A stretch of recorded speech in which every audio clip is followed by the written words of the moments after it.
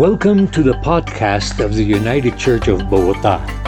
We are a Bible-based church ministering to the English-speaking community in Bogota, Colombia.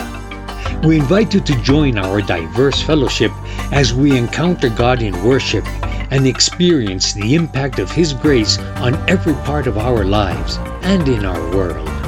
To learn more, please visit our website at ucbogota.org.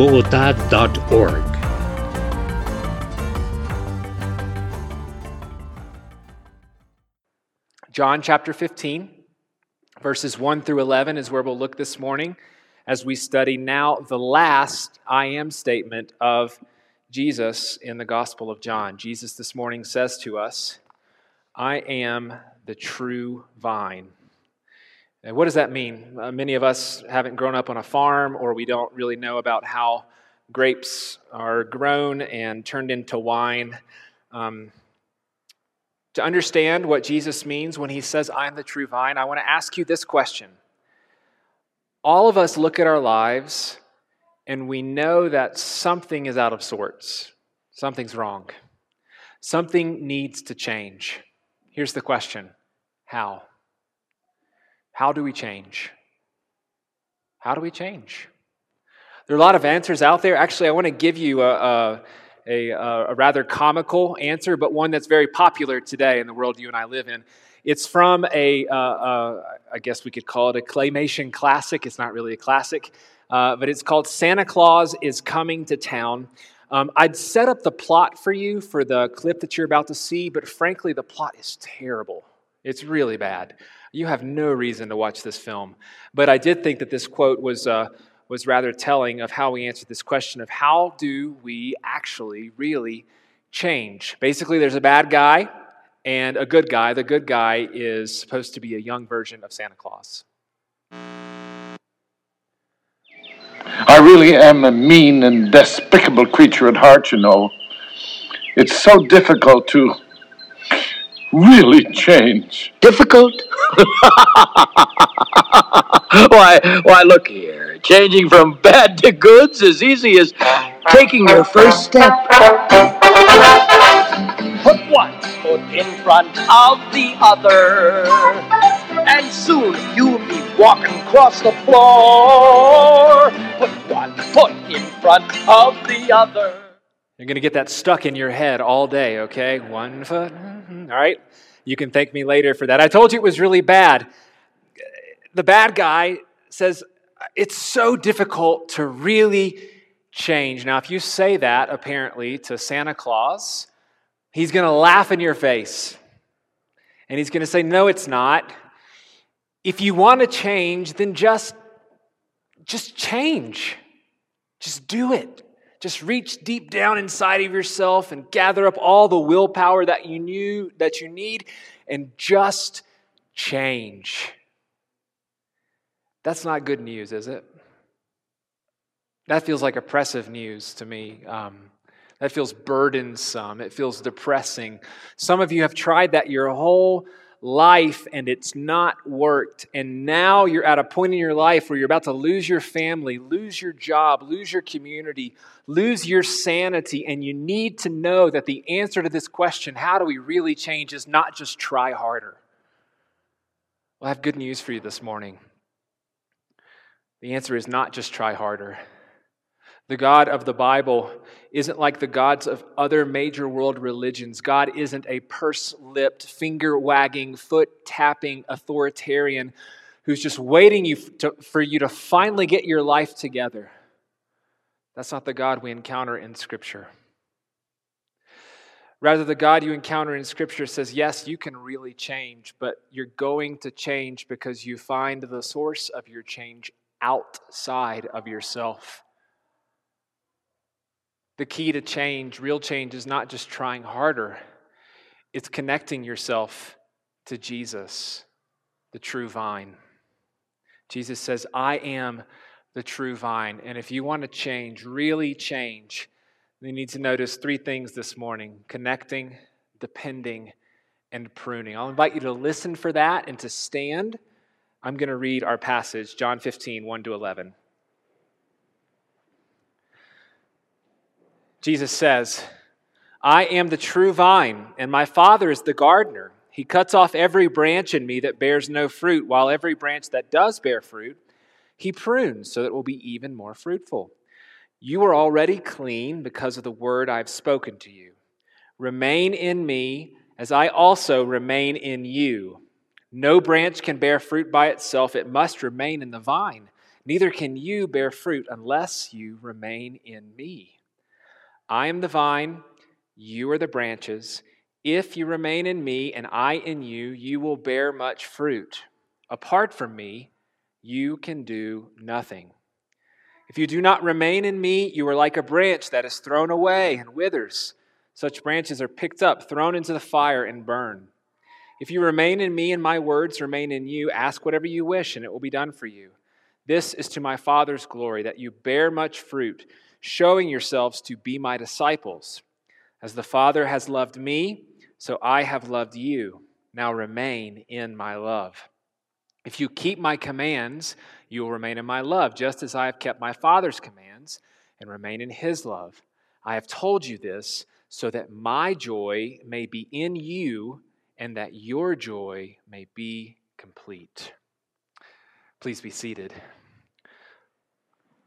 May the words of my mouth, Lord, the meditation of all of our hearts, would they please be pleasing in your sight, our Lord and our rock and our Redeemer. This we pray in the name of Jesus. Amen. Change. How do we change? How do we really change? Well, the first step to real change is actually connecting yourself to Jesus. Ensuring that you're connected to Jesus, the true vine. The change is going to come from him. Now, in a world like the world you and I live in, and all the autonomy that pulses through our 21st century veins, that sounds like a shocking proposition.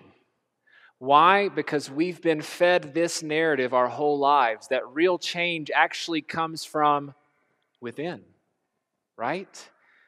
It comes from the inside. I am the captain of my soul. In the language of this passage, we would say that you are your own vine in this vineyard we call life. And it's up to you if you're going to sink your roots into the ground and find all the nutrients that you need to produce real fruit. Fruit, of course, that you deem to be real fruit. Oh, and by the way, if you're not producing fruit, it's probably because you're not trying hard enough and you're failing. And if that sounds like a harsh reality, that's because it is. If it sounds like you're being set up for failure, it's because you are. What would it be like to be known as a failure? What would it be like to be known as the biggest failure in your field? I was watching a documentary about this week. Back in 2003, the first round pick of the NBA draft was probably one of the greatest picks ever, LeBron James. Michael Jordan is better, but LeBron James is still a very, very good player. The second pick of that same draft was one of the worst picks ever. That's when a Serbian named Darko Milicic was drafted. He was a total bust. He couldn't produce. He didn't play much because he didn't score much because, frankly, he didn't care much and didn't try very much. And the weight of all of the pressure of being something great was just too much for him. He sat down and did an interview with ESPN a few years ago. And he said that he used to return home after a game or after practices and punch holes in the walls of his apartment, trash his apartment. This is what he said. I was so lost. I really came to hate basketball. I just wanted to come back home and live another life. The whole world was watching him. The whole world was judging him and deeming him inadequate, fruitless, an unproductive failure. And he wanted to crawl out of his own skin and escape to another life. That's the despair of living an autonomous life. Jesus wants to spare you that sort of despair. And this is why he actually disparages this idea of autonomy right here in this passage. Verse 5, I am the vine, you are the branches. Do you see the separation there? I'm this part, you're that part. He goes on, if you remain in me and I in you, do you see the connection there? Then you will bear much fruit. Apart from me, you can do nothing. Wait, Jesus, but my kindergarten teacher told me that if I just believe in myself, I can do anything. I can become anything. Are you saying that's wrong? Jesus is saying, yes, that's wrong. He's not being grumpy. He's not telling you to get off of his lawn. He's saying simply, look, apart from me, you can do nothing. Why? Because you have a sap problem. Sap is that gooey, sticky stuff. It's kind of an annoyance on the outside of the plant or the outside of the tree. It's a very important part of the tree because it's actually the lifeblood of the organism. So if a branch is going to produce a beautiful flower, leaves, fruit, then it's going to be because it has gotten sap from the vine that it's been connected to. And if there's no fruit on the branches, if the branches are barren, then it means that there must be a disconnection to the lifeblood, the rest of the vine. And Jesus is saying, if this is true in your life, it is a major, major problem. If you look at your life and you call yourself a Christian, and yet there is no love, joy, peace, patience, kindness, goodness, faithfulness, gentleness, and self-control, then Jesus wants to tell you this morning, you may be disconnected from the true vine. He wants to spare us the shame of that failure. He wants to spare us the consequences of that failure. That's why he's going to say some hard things to us. Things like what happens to a branch that is disconnected from the true vine. Verse 1, God the Father, described as a gardener. The gardener, God the Father, wants the same thing that in this day every Jewish farmer would have wanted that owned a vineyard. Wanted to find good, healthy grapes that came on branches that were connected to a good, healthy vine. And if you didn't find good, healthy grapes, it meant there was a disconnection problem. And Jesus says some hard stuff here. What does the Father do when he finds a branch that has no fruit? Verse 2, he cuts off every branch in me that bears no fruit. Well, what happens to those branches?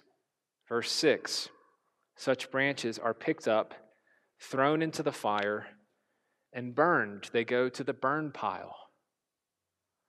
Now, Jesus is describing a harsh reality, but a true reality, that life lived apart from him, insisting on your own autonomy, insisting that you produce your own fruit and your own kind of fruit, that leads to an eternity of autonomy, an eternity apart from your God in hell. This is not something that is especially exciting to talk about, but Jesus talks about it. So we have to wrestle with it. I want you to know that Jesus is not being harsh by mentioning hell here. He's actually being loving because he wants to warn us. Look at your life. Is there fruit generated by the Holy Spirit? If there's not, wake up and realize that you may not have a connection to me, the true vine.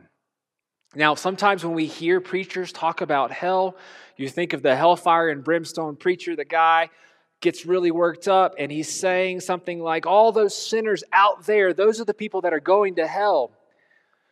Jesus is not actually talking about sinners out there.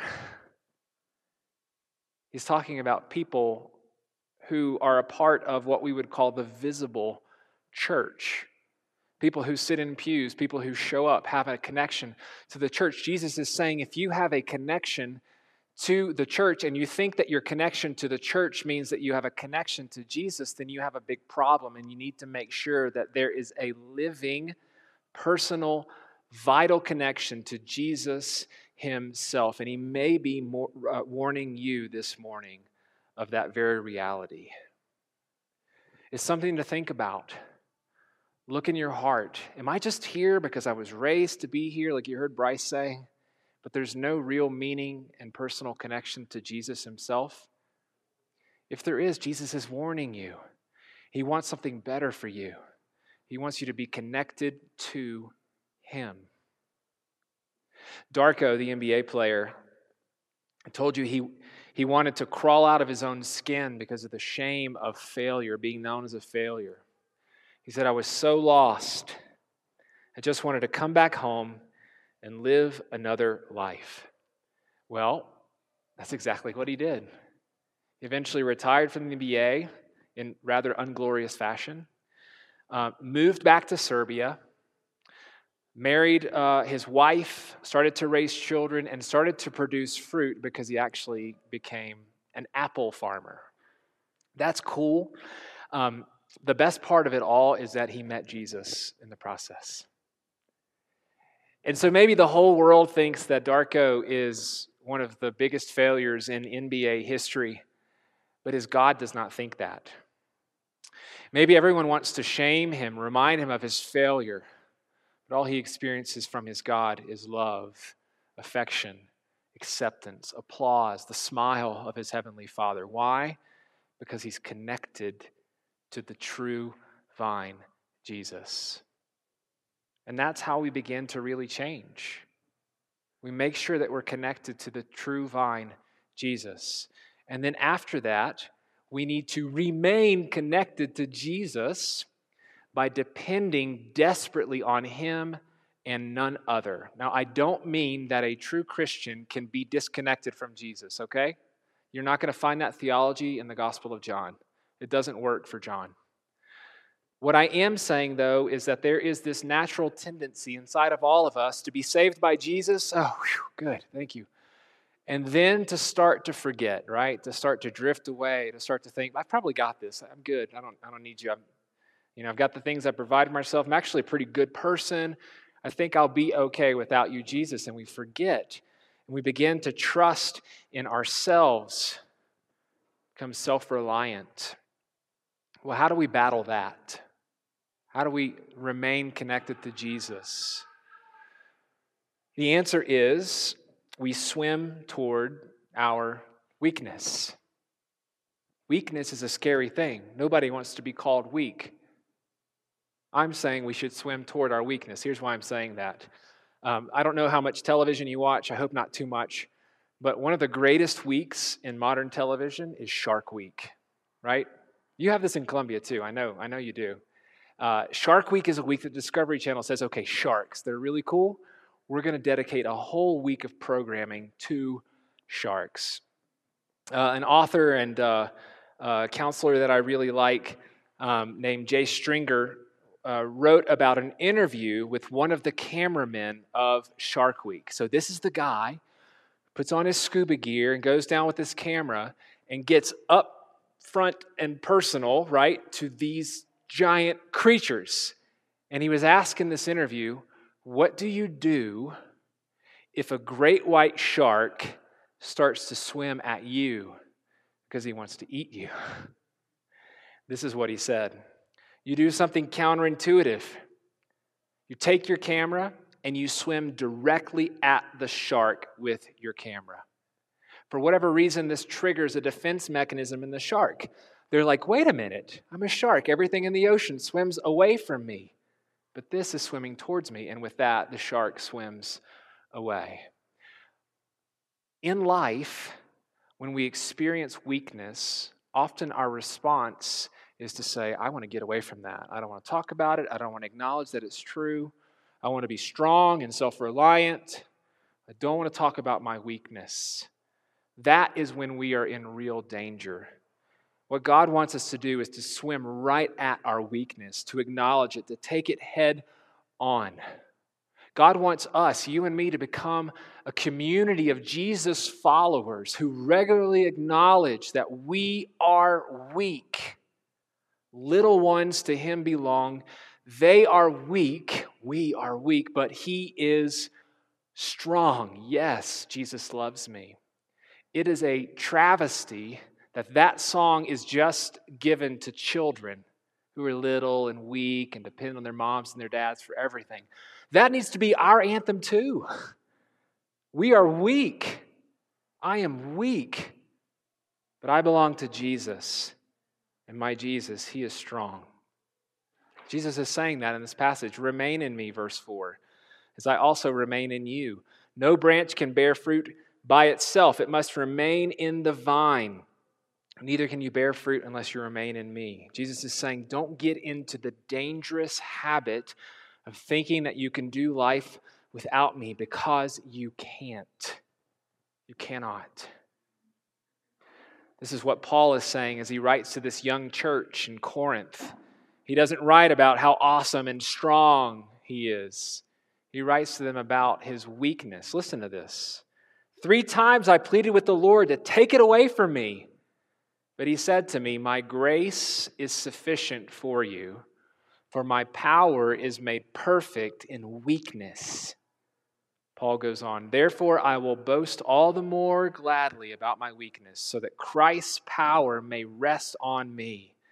That is why, for Christ's sake, I delight in weakness and insults and hardships and persecutions and difficulties. For when I am weak, then I am strong. For Paul, one of the most dangerous things that could have happened is that his thorn in the flesh was taken away.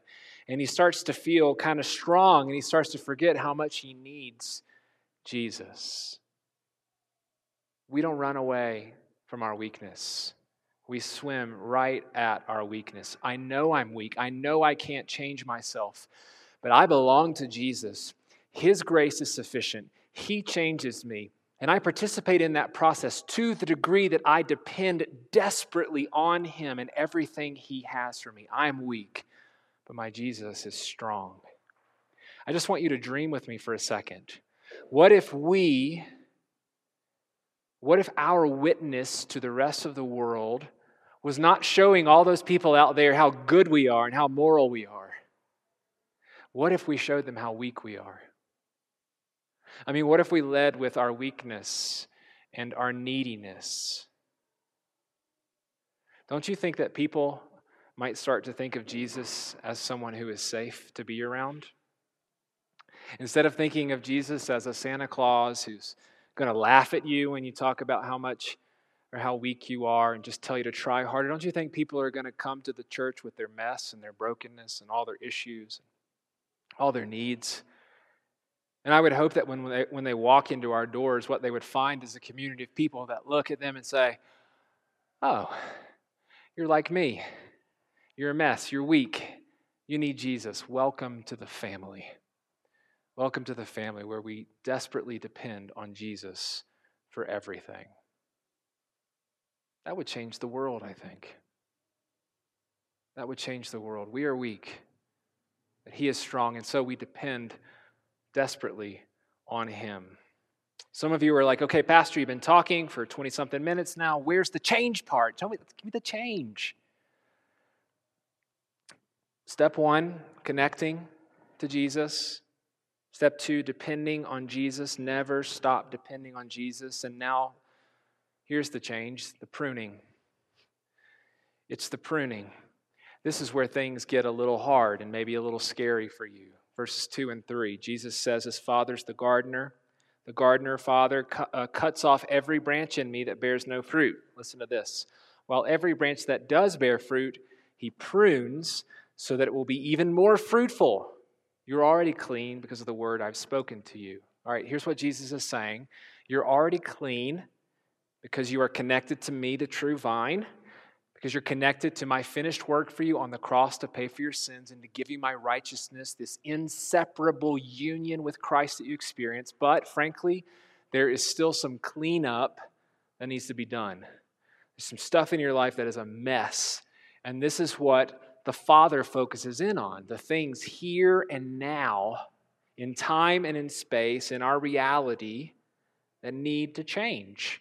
And for that change to happen, the Father pulls out His pruning knife. What is pruning?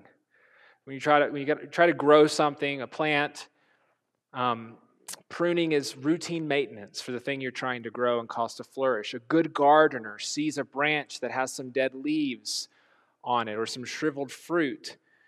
And a good gardener takes out his or her pruning knife and says, oh, there must be some disease here. And I care about this plant enough that I don't want that disease to spread and to choke out and to kill that plant. And so I'm going to cut it out before it dies. This is what God does with us, with our lives. Tim Keller, when he's writing his book on marriage, refers to the story, I don't know if it's a true story or not, about Michelangelo, the great sculptor artist. Michelangelo was asked, how did you carve your magnificent sculpture of David? And this is what he supposedly said. I just looked inside the marble and I just took away the bits that weren't David. I looked inside the marble and I just chipped away at the bits that weren't David. Wait a minute. Chipping away, cutting, pruning, all of this sounds painful. Is this painful? Yes.